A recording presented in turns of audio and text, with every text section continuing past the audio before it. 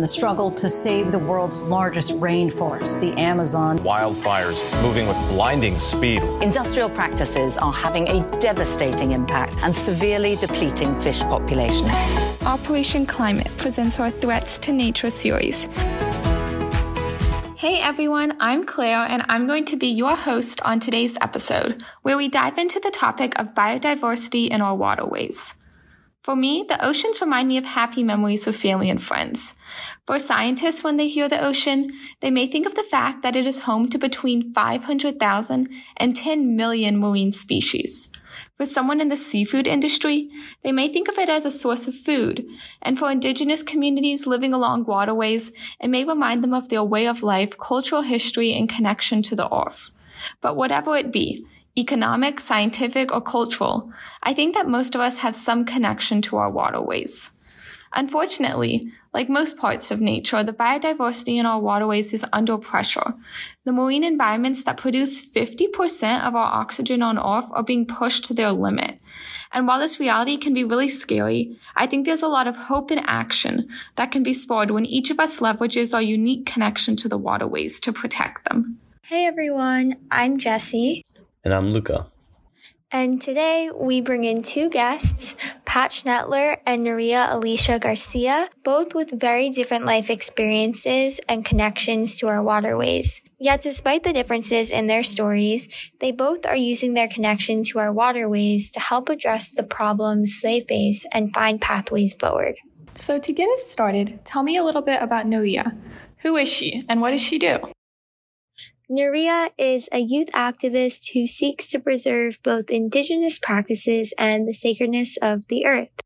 One of the ways that Nuria devotes herself to this goal is through a prayer journey called Run for Salmon.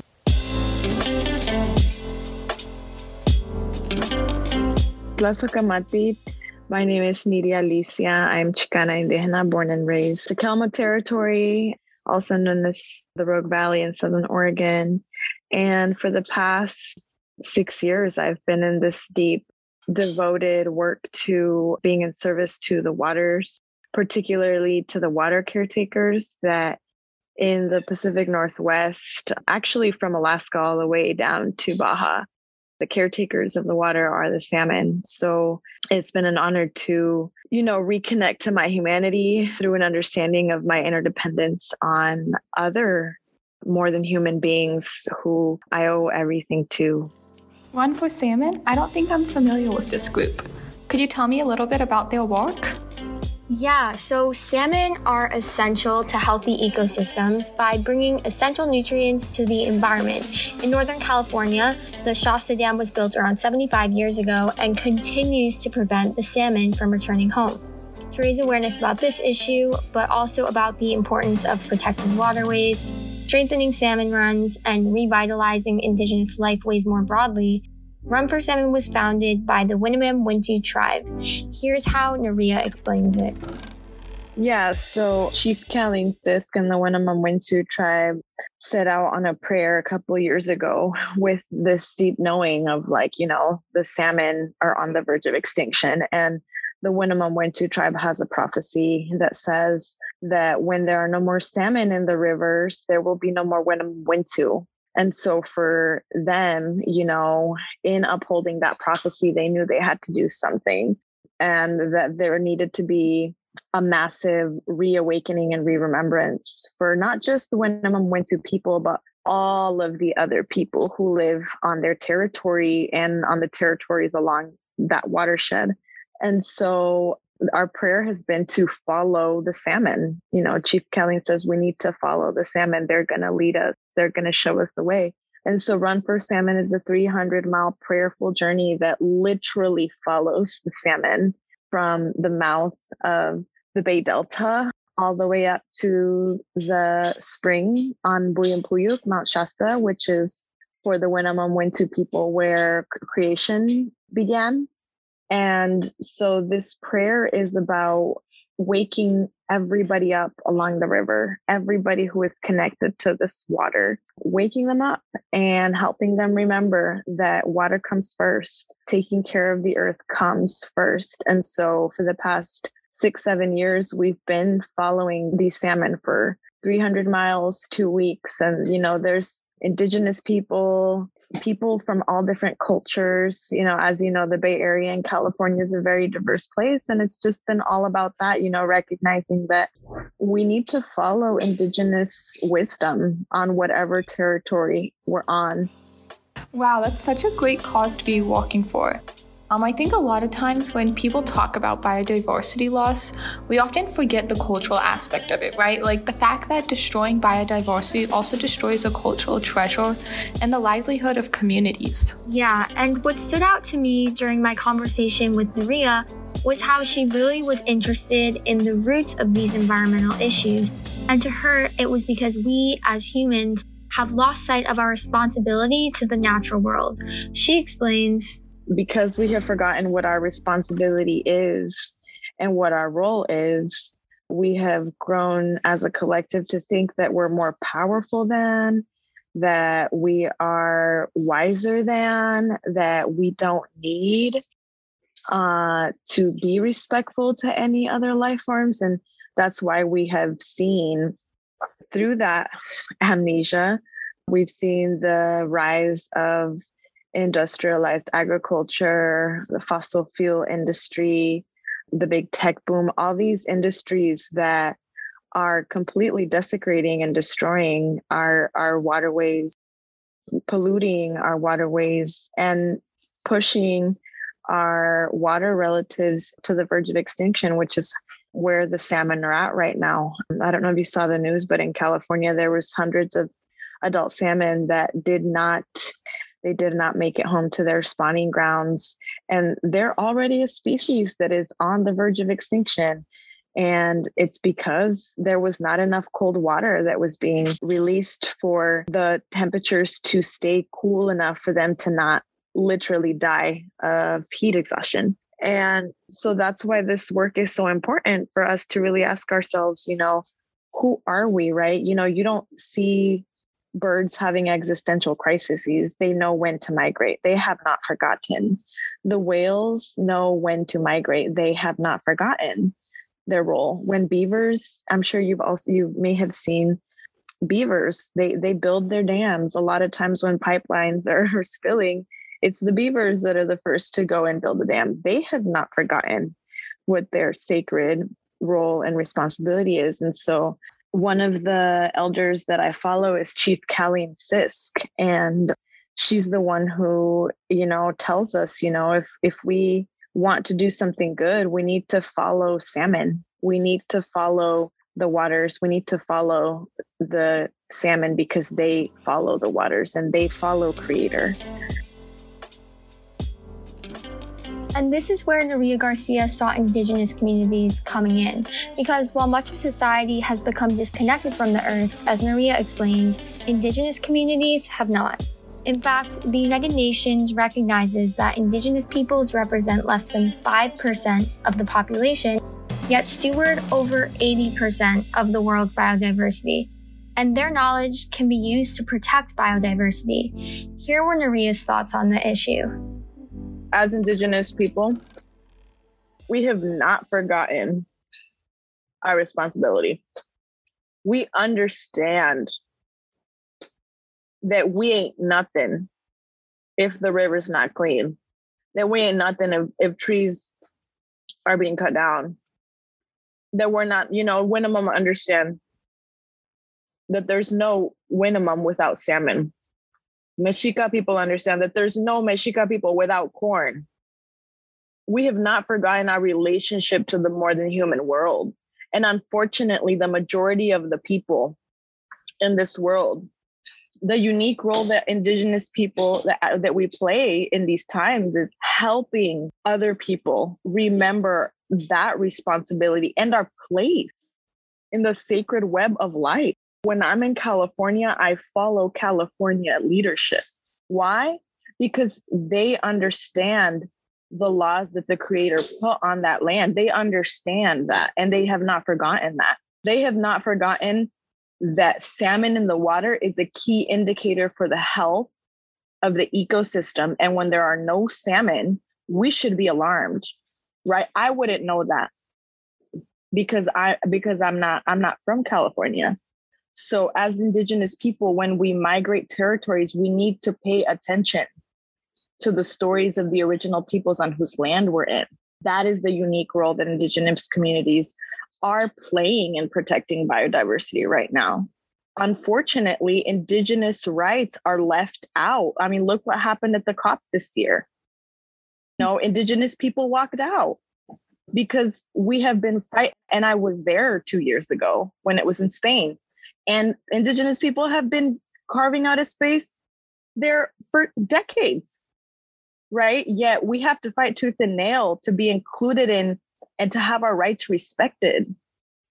And so the issues of Indigenous rights is that when Indigenous rights are not respected, biodiversity is put at risk. Why? Because like you read the quote before, 80% of the world's biodiversity is in the stewardship of 5% of the world's population, and that 5% is Indigenous people. So in order to protect biodiversity, we need to respect and protect Indigenous rights.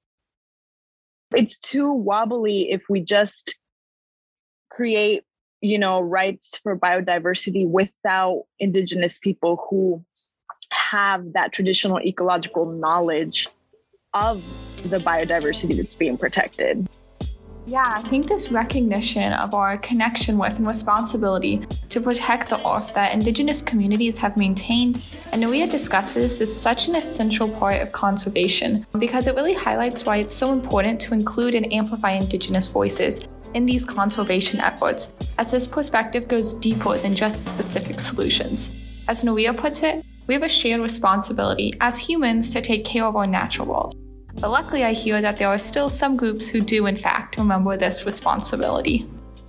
Yeah, we have another guest, Pat, who is an ocean activist, enthusiast, and conservationist who founded the company 12 Tides. Here's how he described the inspiration for his work.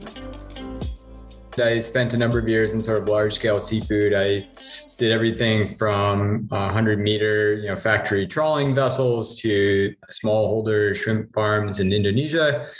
And I saw all the bad things about the way our current food system intersects with the oceans. And I thought that intersection could be a lot more mutually beneficial. While I was sort of doing various things in the world of seafood, I started to meet people who were growing kelp on these sort of regenerative ocean farms. And I thought this idea that we can grow nutrient-dense food with zero inputs and have a net positive impact on the surrounding marine environment is really compelling and should be a much bigger part of the food system. And so I started to think of ways we could make that a reality. And I think making, great tasting, but also, highly nutritious, ultra sustainable snacks out of that was a way to get started on that journey. Ooh, that's really cool. And what I especially like about 12 Tides is this idea of regenerative ocean farming. Could you tell me a little bit more about that? Yeah, for Pat, this is a big part of 12 Tides' mission. In the big picture, regenerative food is going to be sort of the movement of our generation for the food system. I think sustainable or maintaining the status quo isn't good enough anymore. And things need to be an active benefit for the environment, and our food system needs to be an active benefit for the environment. And it's capable of being so, but it's going to take a major shift in, every facet of the way we produce and consume food. And so the way we play into that is in the oceanic food system, which right now the oceans cover 70% of the planet, but produce about 2% of our food. To feed 10 billion people, I think that equation is going to shift a little bit, and it's going to be a lot more than 2%. And so there are two ways that can happen. One is by a proliferation of our current extractive seafood industries. And one is by this new opportunity that we have, which is regenerative ocean farming. And we want to make that regenerative side of it sort of the dominant means of growth in the oceanic food system. Kelp is the number one way to do that. Specifically what I mean in terms of regenerative. So it has a number of benefits for the ocean. Number one, kelp absorbs carbon at an unbelievable rate. So first of all, the oceans absorb about half of the carbon that is in our atmosphere. And the excess of carbon in the oceans is what causes acidification. And acidification is a primary driver of biodiversity loss in the oceans. And as seaweed grows, it absorbs a huge amount of excess carbon in the oceans. And so in doing that, at least on a localized level, you sort of mitigate the impacts of acidification on the marine ecosystems, creates a much more hospitable place for biodiverse marine life.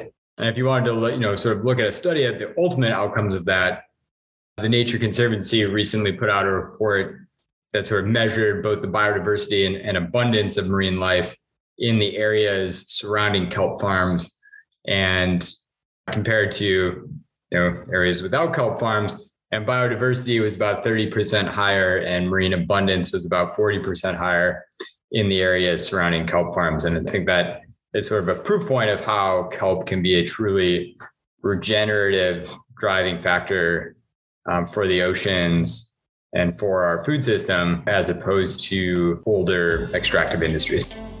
Wow, yeah, I feel like there's so much focus on always just being sustainable, but I like how Pat challenges us to do more than that and actually make things better.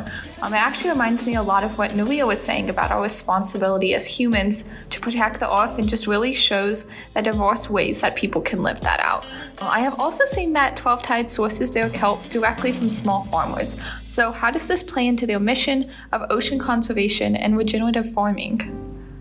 I found this idea super interesting, as it ties together both the idea of protecting the earth and supporting communities' livelihoods into one. Here's what Pat said. So we source directly from farmers, no middlemen. We want to help support, that shift in coastal economies. So number one, we pay really good prices, which allows the farmers to make money, which allows them to do things in the most sustainable possible way. And that's the way we want to see the whole ecosystem grow. And we've created a really high value application, which sort of allows us to do that. From my time in seafood, I learned that sometimes food supply chains are a little bit too long. In seafood, sometimes they're really long. A lot of like shrimp that you might be eating, people may not want to hear this, but a lot of shrimp that you might be eating might have been frozen or unfrozen and then refrozen again for like 15 months before you eat it. And it probably changes hands, 10 times in between the shrimp pond and you. And that length and opacity is what drives unsustainable practices in seafood. It's because, when consumers can't see how it's actually produced because there's so much shit in the middle, then the producers have no incentive to do things the right way. And so I think in general, my general philosophy is that food supply chains should be shorter and people should be able to see exactly where their food is coming from and how it's produced. And I think that is one reason that we work directly with the farmers in the US. Yikes, I never realized how long the production lines could be with the seafood industry. Also, from a more general standpoint, did Pat have anything to say about what specifically is the unique role of companies like 12 Tides in protecting the oceans? Yeah, Pat really emphasized the way companies can make positive action possible. This is what he had to say. What's really important for us as a mission-driven company, and part of my job as the CEO, is to tie our business to positive ecological impact one for one. And so you can't have one without the other. I think you'll see a lot of companies out there that, and I don't want to hate on this because there's some positive element to it, but they're like, okay, so we kind of like have this business and then we donate 1% of our sales to this thing sort of on the side, and they're like somewhat unrelated. But for me, a truly impact-oriented company, ties those things, so you can't have one without the other. And so for us, it's the sourcing of this regenerative kelp. We can't grow our business unless we're growing more kelp, and more kelp's not going to grow unless we grow our business. Because we have like basically whole sets of farms that are sort of carved out, and planted for us now. That's, I guess, the role in impact that we want to create directly. I'd say that's first. And then secondly, we want to try to build a community around some of these issues related to ocean conservation and restoration to bring people into what are really complex topics in a way that's a little bit more digestible and a little bit more positive. So not just like, don't do this, like don't use single-use plastic or don't, et cetera, but like, what are the active goods that we can be doing, for the oceans, or what are the organizations we can support that are doing good things? We want to try to bring those to light as well. While listening to Pat and Maria, I feel like one of the main things I have drawn from these conversations is the fact that while each of our connection to our waterways is different, it can be cultural and spiritual, a fond childhood memory, a source of food, and a livable climate, we all rely on the waterways.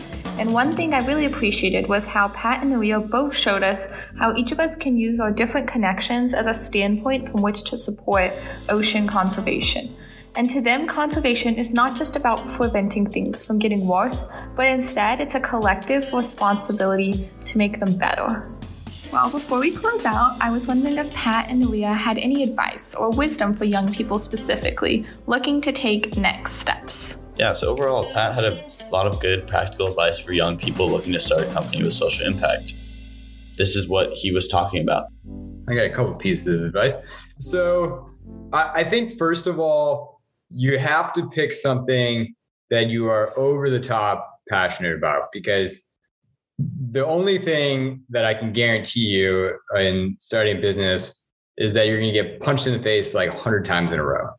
And in order to stand up again, after you get punched in the face for that 100th time, you have to be like insanely passionate about the thing that you're doing, almost irrationally so. And so I think you got to pick that thing that like goes beyond like, I think this could be a good business, or like I could like make a lot of money here. Maybe we could like sell this for something one day. Like that can't be the only reason, because I at least, for me, that would never be enough to, help me stand up after getting punched in the face so many times. Secondly, I would say just like do it, get out there. I was like making stuff in my kitchen. I came back with like garbage bags full of kelp, and we're like experimenting with different chip types. And I went to a farmer's market, and I would bring different chips every week and see what people liked the most. And this is pre-COVID, obviously, but you give your chips to people and they try them, and I got everything from like, this is the best thing ever, to people like spitting it out and calling it dog food. And I think you have to like allow yourself to be sort of vulnerable in that way, because you are going to get like negative feedback, but just starting and like getting out there is the best way to sort of expedite your development process and like really understand what your idea is, and who you're catering to, what your customer is, what your value prop is. Start to zone in on product market fit. Nuria really encouraged young people to change the way they address and think about environmental issues. When asked what advice she had for young people, here's what she said.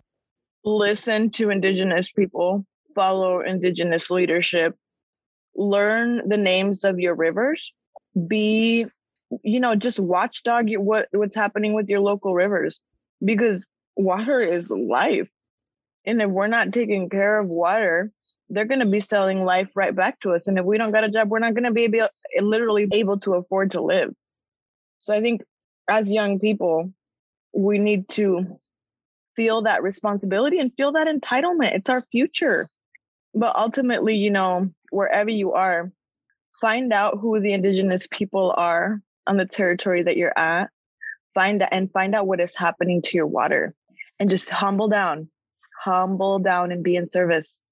Because, as young people, we may feel the urgency, we may feel the rage, but there's been elders who live in this fight for a long time, and we have to work together. We have to, couple our passion and our energy with the wisdom and patience of those wise elders, so that we can work together in a good way. To end this episode, Jesse and Luca, do you have any action items for us? Take Nuria up on her advice and find the Indigenous communities in your area to see what work they're doing and what you can do to help. And of course, go out and support 12 Tides. We have included a link in our show notes to their website where you can go try some of their kelp chips. Thanks for listening to today's episode of Operation Climate's Threat to Nature series. To stay updated about future episodes, subscribe on Spotify and Apple Podcasts and give us a rating and review. If you want to stay updated on other Operation Climate things, follow us on our socials. We are at Operation Climate on Instagram and TikTok and at OpClimate on Twitter. You can find a transcript of this episode and other episode-related resources on our website at bit.ly/Operation Climate Podcast.